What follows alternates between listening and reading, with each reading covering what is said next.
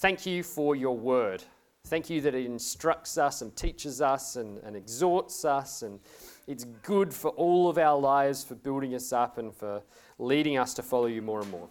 We ask that would be what we do today, and Lord, most of all, that we would see the glory of Jesus today as we approach this issue of baptism. We ask that this wouldn't be an issue of division in our church, Lord, but that it would be an issue at which we look to your word and rejoice at your goodness to us. We pray it in the name of Jesus. Amen. So today, if you have been coming along to Gospel Church for a while now, you may have come expecting a sermon from the Gospel of Luke today. We're not going there today. We're doing something a little bit different today. We are going to be talking about baptism. Quick qualification that I should give is that my preferred time to talk about baptism is when we're doing a baptism. We're not doing a baptism today, so lament, but we'll get through it. No, we're talking about this because we have been kind of going through some process as a church on membership and things, and it came to light. This was something that people had a variety of views on and a variety of opinions on, and as a church, what we do when we approach an issue of any sort is we come to the Bible and we see what it has to say to us. And so that's what we're here to do today. We're also doing this on the advice of our external elders who help me with leading the church. They're very gracious, giving men who give their time for nothing in return. They thought it might be a good idea for us to approach this not just in personal conversations, but through the preaching of the church. So, we're talking about baptism, about the importance of baptism, about why we do it, what it is, who it's for. And this is a significant issue, baptism. Baptism is an ordinance. It means it was commanded by Jesus quite clearly. He says, make disciples, baptizing them in the name of the Father and of the Son, of the Holy Spirit. And that's a command given to every disciple of Jesus, every Christian. And so it's relevant for all of us. And we're going to see that the significance actually goes much further than that. Not only, though, is this a significant issue, it's an issue of a lot of debate. In times past, people have died over the issue of baptism. I don't know if you know that. Like there have been times in church history, to my heartbreak, where Christians have killed Christians because they disagreed over the issue of baptism. It works to my joy that as a Baptist, my movement's never been on the killing end of that, which is a plus. We're a bit younger though, so we're not going to kill anyone. It's okay.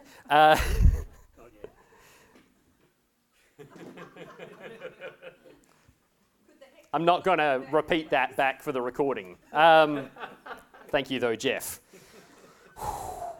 So this is going to be a little bit different today to our average sermon here at Gospel Church. If this is your first time here with us, this is not what you get bread and butter every week. What we do usually is we go through books of the Bible and we see what Jesus has to say to us.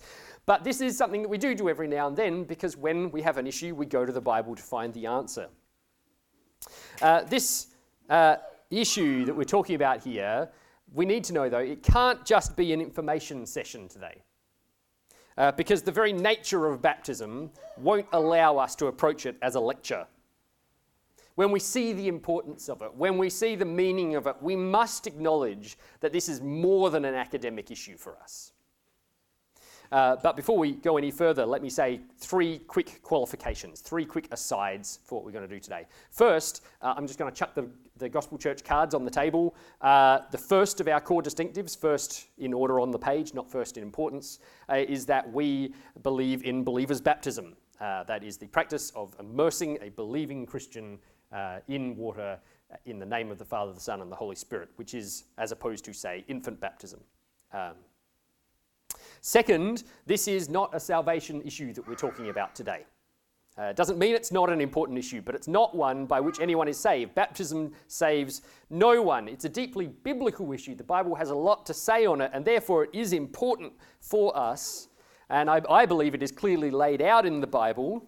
But a person is not saved or unsaved because they hold to believer's baptism or because they hold to infant baptism. You know, great Christian leaders in history and today have stood on both sides of this fence. And it would be madness for me to throw people that I have benefited hugely from the faith and teaching from in the, well, you're not a Christian camp. I could list numerous, infant baptizing leaders in church history who have been an enormous influence on my ministry, who I would embrace as Christian brothers and sisters, and I would disagree with on this issue. Connected to all of that, I would quickly state, here at Gospel Church, we don't refuse a person membership of the church if they hold to infant baptism. We just expect them to hold it for Bible reasons and not to argue against the church's position on this. And third qualification, we're not going to cover every little detail of baptism in our message today.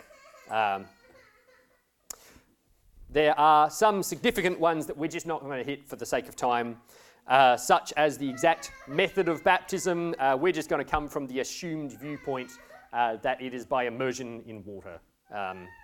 If you want reasons for that, we are doing a short Q&A after the service today, if anyone actually does have questions about this thing called baptism. So if you want to ask that one, feel free to chuck it in there. If you feel like something's not covered, feel free to chuck it in then. So, having said my little qualifiers, baptism. What is it about? Is it important? And if so, how important is it?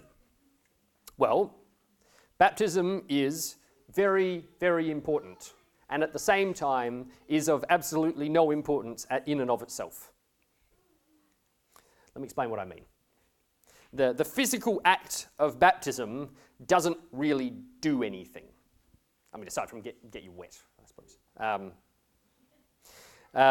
So suppose hypothetically, right? So suppose I have a little breakdown moment right now, and I run out the door, and I jump in my car, and I drive down to, let's say, Port Rickaby, and I run out onto the jetty, and I grab someone forcefully, and that'd have to be a fairly small person. I'm not a forceful kind of guy. And I drag them off the jetty, down onto the beach, out into the water, and I say, in the name of the Father, the Son, and the Holy Spirit, and boom, down they go. And I bring them back up again. It's important. Nothing's happened there of any spiritual or eternal significance. I think we can probably all agree on that. John's assaulted someone, I'm probably going to jail. But aside from that, there's no mystical power in the act of baptizing someone. Nothing good has been conveyed to that person. So why then would I say that baptism is important? Very important, actually. And it's because baptism draws all of its importance, not from itself, but from the work of Jesus at the cross. Baptism is all about the gospel. And that's why this can never just be an academic issue. It's very important for this reason. And we should approach this issue with an understanding of the scale of it. Because baptism is a literally God-given way of expressing the gospel and its effects on our lives. So our structure today is that we will first look at the thing of first importance on this issue. What is the meaning of baptism? We're going to look at the gospel roots of it, because there we find why it's so important, why it is so good. Then on the basis of what we're going to see there, we're going to ask, who is baptism for? And then we were going to talk about how is baptism done, but I'm going to leave that for the Q&A bit. So, what's the meaning of baptism?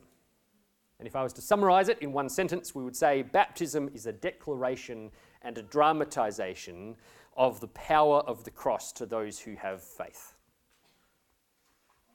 Baptism is a declaration and a dramatization of the power of the cross to those who have faith. So baptism is a dramatic reenactment and declaring of the truth of the gospel. There are a few facets of the gospel actually that are being declared and dramatized in baptism, which we find as we go to the Bible. The first one, the one that stands most clearly from the Bible, is that baptism pictures us dying, being buried, and rising to new life with Jesus. In Romans chapter 6, which Mark read out for us just before, verse 3-4, we read these words. Paul writes, "Do you not know that all of us who have been baptized into Christ Jesus were baptized into his death? We were buried, therefore, with him by baptism into death, in order that just as Christ was raised from the dead by the glory of the Father, we too might walk in newness of life. So baptism is being baptized, immersed into the death of Jesus, symbolically, dramatically. And not just into his death, but into his risen new life. When a believer goes down into the water, it is an image of us identifying with Jesus, going down into death. And when we rise back out of the water, it is a declaration that he is risen and that his new life is now in me. We see this again in Paul's letter to the Colossians, when Paul says that we have been buried with him, that is with Jesus, in baptism, in which you were also raised with him through faith in the powerful working of God who raised him from the dead. So baptism pictures the core of the gospel as applied to our lives. This is why, like we talked in Gospel Kids this morning about celebration. Baptism is a celebration of gospel truth applied to my life. There's actually more even going on than that. Baptism pictures not just that, but also the washing away of sin and of all of its judgment. You know, in Acts chapter 22, verse 16, an account of Paul and his own conversion, him speaking his own conversion to others, telling them what happened, he recounts the words of Ananias, who said, "Rise and be baptized and wash away your sins, calling on his name, on the name of Jesus." Now, clearly it is in calling on the name of Jesus that Paul is saved by faith, but yet the imagery of baptism is so closely connected to that, do you see? It's put on display here because it's a washing.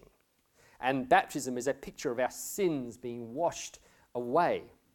In 1 Peter 3, Peter speaks about the ark being brought safely through water, that is, through judgment. And then he says that baptism corresponds to this. Baptism is a picture of us passing through judgment in the ark that is Jesus. And this builds on what we've already seen, do you see? Because I have died and risen with Jesus, my sins and my judgment are washed away. And so because baptism pictures me dying and rising with Christ, it also pictures the washing away of my sin and my judgment. But there's actually even more to the meaning of this act that is baptism. It's an amazing thing. It's such a good celebration. Baptism is a declaration of my being born into a new family. When Jesus commanded the church to baptize disciples in Matthew 28:19, these are the words that he said. He said, "Go therefore and make disciples of all nations, baptizing them in the name of the Father and of the Son and of the Holy Spirit." Now, if you have a significant background in the church, you might think in response to me saying that, well, so what? Yeah, it's good, don't get me wrong, but doesn't that just mean that when a person gets baptized, the person baptizing them needs to say, "In the name of the Father and of the Son and of the Holy Spirit," as they do it? And the answer is, no, there's actually a lot more to it than that.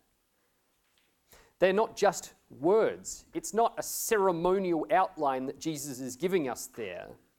They declare, I have been born into a new family with a new name.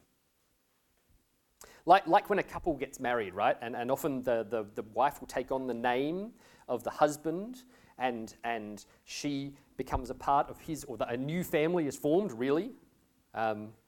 When you are baptized, it is a declaration that I have joined a new family and taken on the name of the Father and the Son and the Holy Spirit, the name of the triune God.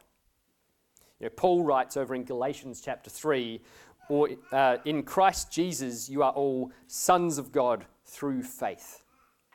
For as many of you as were baptized into Christ have put on Christ. So when a person is saved by Jesus, they are a new creation and in a new family. They are literally born into a new family, born again by the Spirit.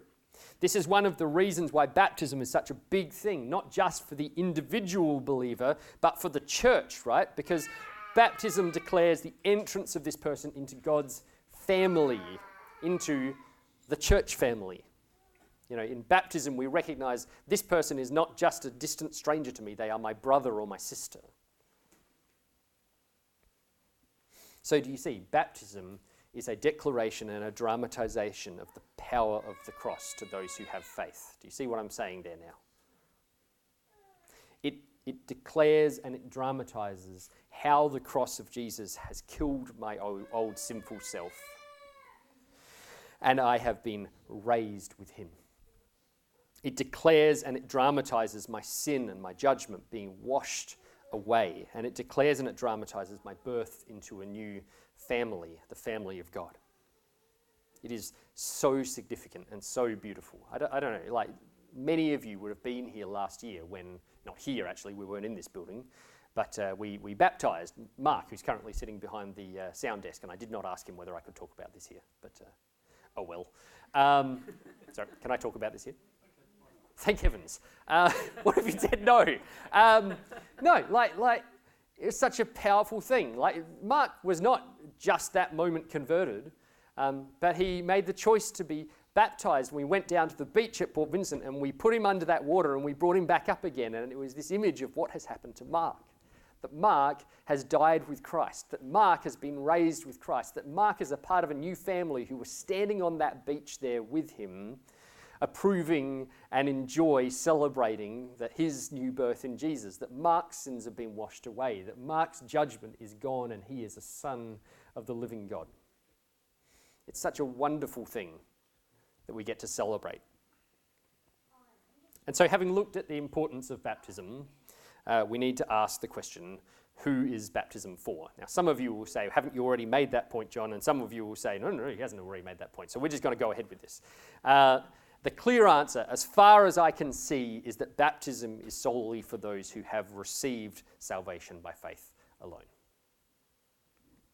And therefore, only for those who have credible evidence of faith in their lives, especially having confessed faith in Jesus Christ for their salvation. And I'm going to give you two quick-ish, thoroughly biblical reasons for this, and then deal with two really common objections to this, and then we're going to wrap up. Like I said, this is an irregular sermon here. Reason number one, the New Testament clearly connects baptism to believing and or receiving the word. Let me give you just a few examples of this. Acts is this wonderful kind of treasure trove of examples of this. Acts 2, on the day of Pentecost, Luke records that those who received his word, the word that Peter had declared, were baptized. There would have been all kinds of people there, but the ones who were baptized were those that received, i.e. the ones who believed the word of the gospel. Question, how would an infant do that? Or better still, how would the person who is recording it know that the infant had done that?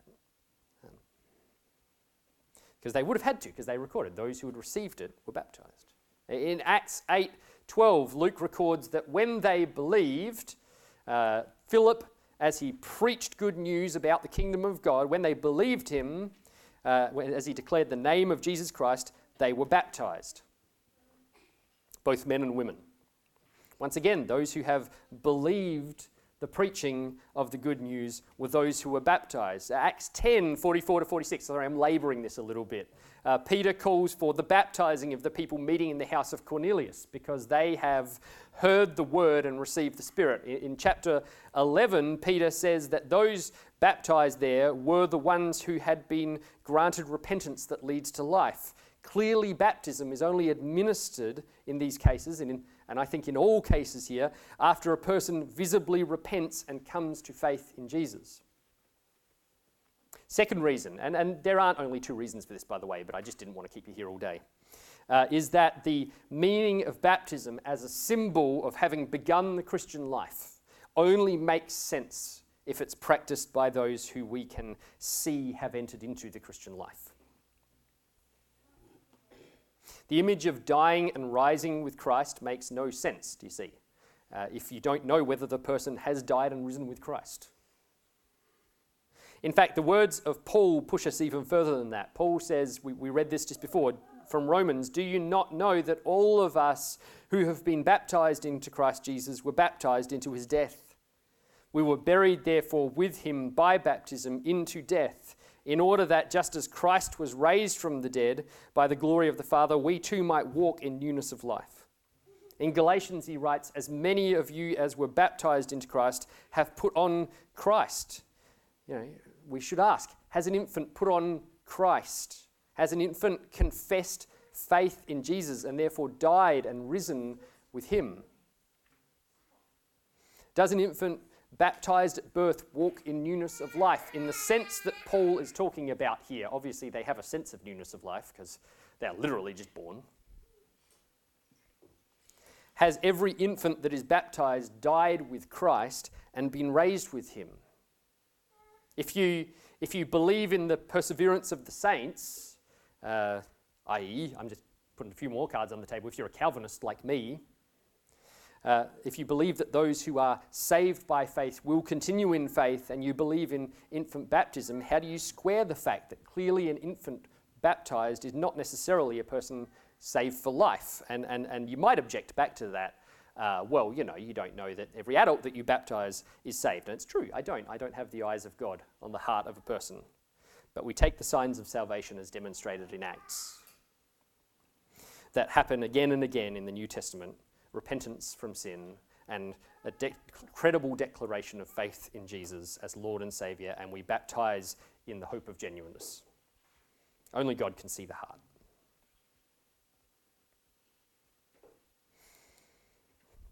We do it very much like it would have happened on that first Pentecost, which says everyone who received the word was baptized. The clear meaning must be that those who professed to believe, those who appeared to have faith, were baptized. Now, I said I was going to deal with two objections. Let me quickly do that. And for the third time emphasize, this is not how we normally do our preaching. There are two very commonly raised arguments for the infant Baptist who might be sitting in this room right now and might be thinking, yes, John, very well and good, but the Bible says ... So all of what you've said is invalid. So as not to misrepresent those that I disagree with, and once again, I have many beloved brothers and father who I disagree with on this. Was that too cheeky? I don't know.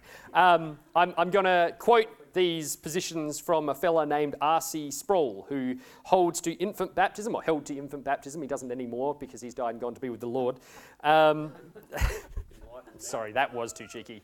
But if you don't know him, he was an American Reformed Presbyterian pastor with a prolific teaching and writing ministry, which I have benefited enormously from. He's one of those authors who I would, without reservation, recommend you go and read for your own benefit. Or go and listen to. We've got the interwebs these days. So the first of these two lines of reason draws on the passages in the New Testament that refer to households being baptized. R.C. Sproul puts it like this. He says, 25%, I'm not sure if he's right about that number, 25% of the baptisms found in the New Testament are of entire household, and these homes likely included children. It's a compelling sounding line of reason. Agreed? Straight down the line, Jeff. 3 times in the New Testament, there are very clear, specific references made to the baptizing of an entire household. The household of Lydia in Acts 6:15, the household of the Philippian jailer in Acts 16:32, and the household of Stephanus in 1 Corinthians 1, verse 16. However, what we find when we look at those actually in context is that these instances don't actually provide a specific support either way in this discussion, but I think lean on the side of believers' baptism. Now, it must be said, and I'm not going to labour this, but it is a significant assumption to say that there must have been infants in 3 households in the New Testament. But just quickly, the reference to the baptism of Lydia's household is brief in Acts chapter 16. But what we do know about her is that she was a businesswoman who ran her own household. And that alone, in the ancient context, really gives us a strong reason to believe that she was either single or she was widowed, which would probably mean that there weren't infants in her household. In the case of the Philippian jailer, the whole household is said to have had the gospel spoken to them, implying that the household here refers to those who could understand a spoken presentation of the gospel. And the whole household is said to have rejoiced at the saving faith of the jailer. And we must ask, were the babies rejoicing? Maybe, but it seems me that would be an odd way to read the passage.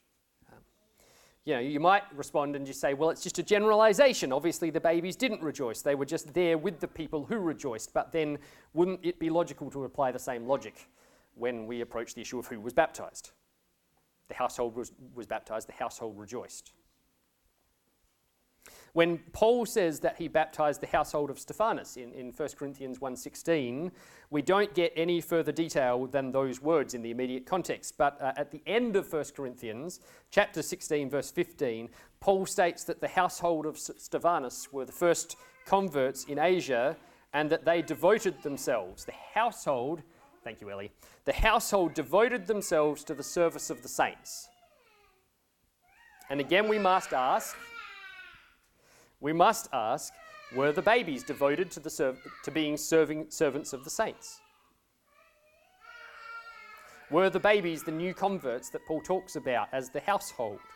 Or isn't the clearer reading of the word household that it is under the assumption, on the basis of the universal teaching of the New Testament, that is, salvation is by faith in Jesus Christ alone, that only those who were able to express faith are being referred to?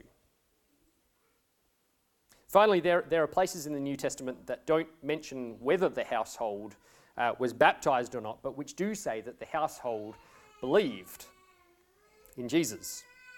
In John 4:53, the official there believed in the Lord together with his household. And in Acts 18:8, the household of Crispus is said to have believed in the Lord. That, to me, strengthens the idea that when a household is spoken of, it doesn't necessarily include those who were not yet able to express whether they had believed or not.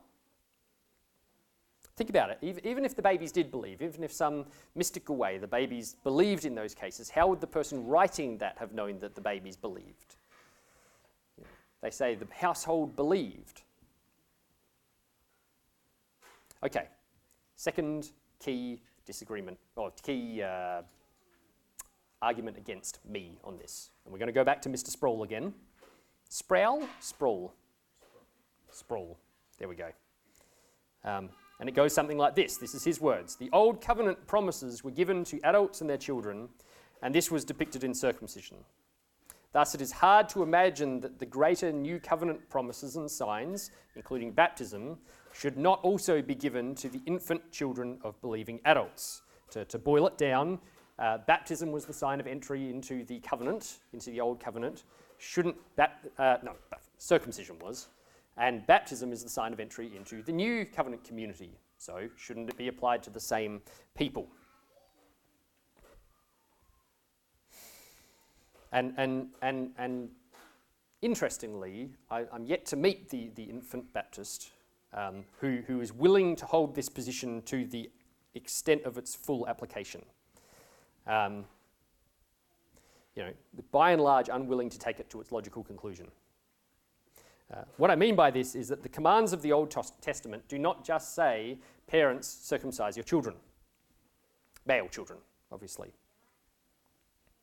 They're not just that the parents would have their children circumcised. When God made the covenant with Abraham and gave the covenant sign of circumcision to Abraham in Genesis 17, he was commanded to circumcise children as well as male servants or male slaves in the household. And that's a consistent message of the Old Testament. And we might say, yeah, but we don't have servants and slaves today. Thank goodness, by the way, although some days. No. But the thing is that people who were saved when Paul wrote, when the baptism passages of the New Testament were written, did. They did. Lydia would have had staff in her household. And so if baptism is to be taken as a one-to-one parallel with circumcision, should the adult, unbelieving servants and slaves that did exist in the Christian households of the New Testament have been baptized? We need to ask that. Let me put explicitly, should adult unbelievers ever be baptized? I hope that we would all agree that that's a no. And I would say no, because baptism is for the faithful. But if you are to consistently hold that position from Scripture, in my mind, you must say sometimes in answer to that question. Should unbelievers, adults, ever be baptized? Sometimes. Because it's the circumcision of the New Testament. And in the Old Testament, adults were circumcised without having believed. So we should do that too. I hope that you can see that that creates some enormous problems. The key passage that an infant Baptist goes to here is Colossians 1, verses 11 to 12. And it is, interestingly, exactly where I would say we find it refuted. Paul writes this. It's Colossians 1, 11 to 12. In him also you were circumcised with a circumcision made without hands. Colossians 2? Cool. Thank you, Matt. Typo. In him also you were circumcised with a circumcision made without hands, by putting off the body of the flesh by the circumcision of Christ, having been buried with him in baptism, in which you were also raised with him through faith in the powerful working of God, who raised him from the dead. We've already actually mentioned this passage briefly connecting to baptism and having been buried and raised with Christ through faith, but it is true that it also connects baptism to circumcision. It is. It's quite clear. But we should know it doesn't connect physical circumcision to baptism, does it? It's to a circumcision made without hands, Paul writes. Over in Romans, Paul says that circumcision is a matter of the heart, by the Spirit. And it's this idea of being heart circumcised, of being inwardly changed. Another biblical term for that is being born again. That's what Paul is linking to baptism, which is to say he's connecting it to a believer in Jesus, to being a believer in Jesus. You know, a point of agreement here, and there's lots of points that I hold in agreement with good infant baptizing brothers and sisters, is that I agree that baptism is the sign of entrance into the new covenant community. That's there. And is in some ways even parallel to circumcision. But the New Testament doesn't talk about a covenant community physically defined in the way that the Old Covenant did. It isn't made up of believers along with their children and their unbelieving relatives and household staff. The New Testament covenant community is spiritually defined, which shouldn't be a huge surprise. There's lots of things that are physical in the Old Testament that become spiritual realities in the New Testament, greater spiritual realities in the New Testament. The only covenant community in the New Testament is the community of faith, the church, the redeemed. And the point when one enters that covenant community is upon being born again. And therefore that is the time when baptism is to be practiced. And although there is much, much more that could be said on this issue, until you were all very annoyed at me for how long I went on for, I want to finish on that thought. Baptism is the sign of entrance into the new covenant community, received by faith, and that is not a point mainly for debating things. Because as the people of God, we have been brought by the blood of Jesus out of death and into new life. We have passed through the waters of judgment, and our sins have been washed away, not by the washing of water, but by the blood of Jesus. We distant orphans, far from God, have been brought near to him as precious adopted children because of the work of Jesus. And so we are the redeemed people of God, and we celebrate that in baptism. Whether you agree with me or disagree with me, would you pray with me? Jesus, give us hearts, give all of us hearts, and give me a heart to sit under your word as it speaks to us and to live in obedience to it. Give us unity as a church, first and foremost and always around the gospel of Jesus Christ. And in that, Lord, make us a people who are able to hold secondary differences without falling apart or becoming bitter with each other, because we know that what we hold in common is so much greater than what we ever could have held apart. Thank you, Jesus, that you died for us and that I have been baptized into your death, that we who believe have gone down into death with you and been raised. Thank you that you've washed away our sin,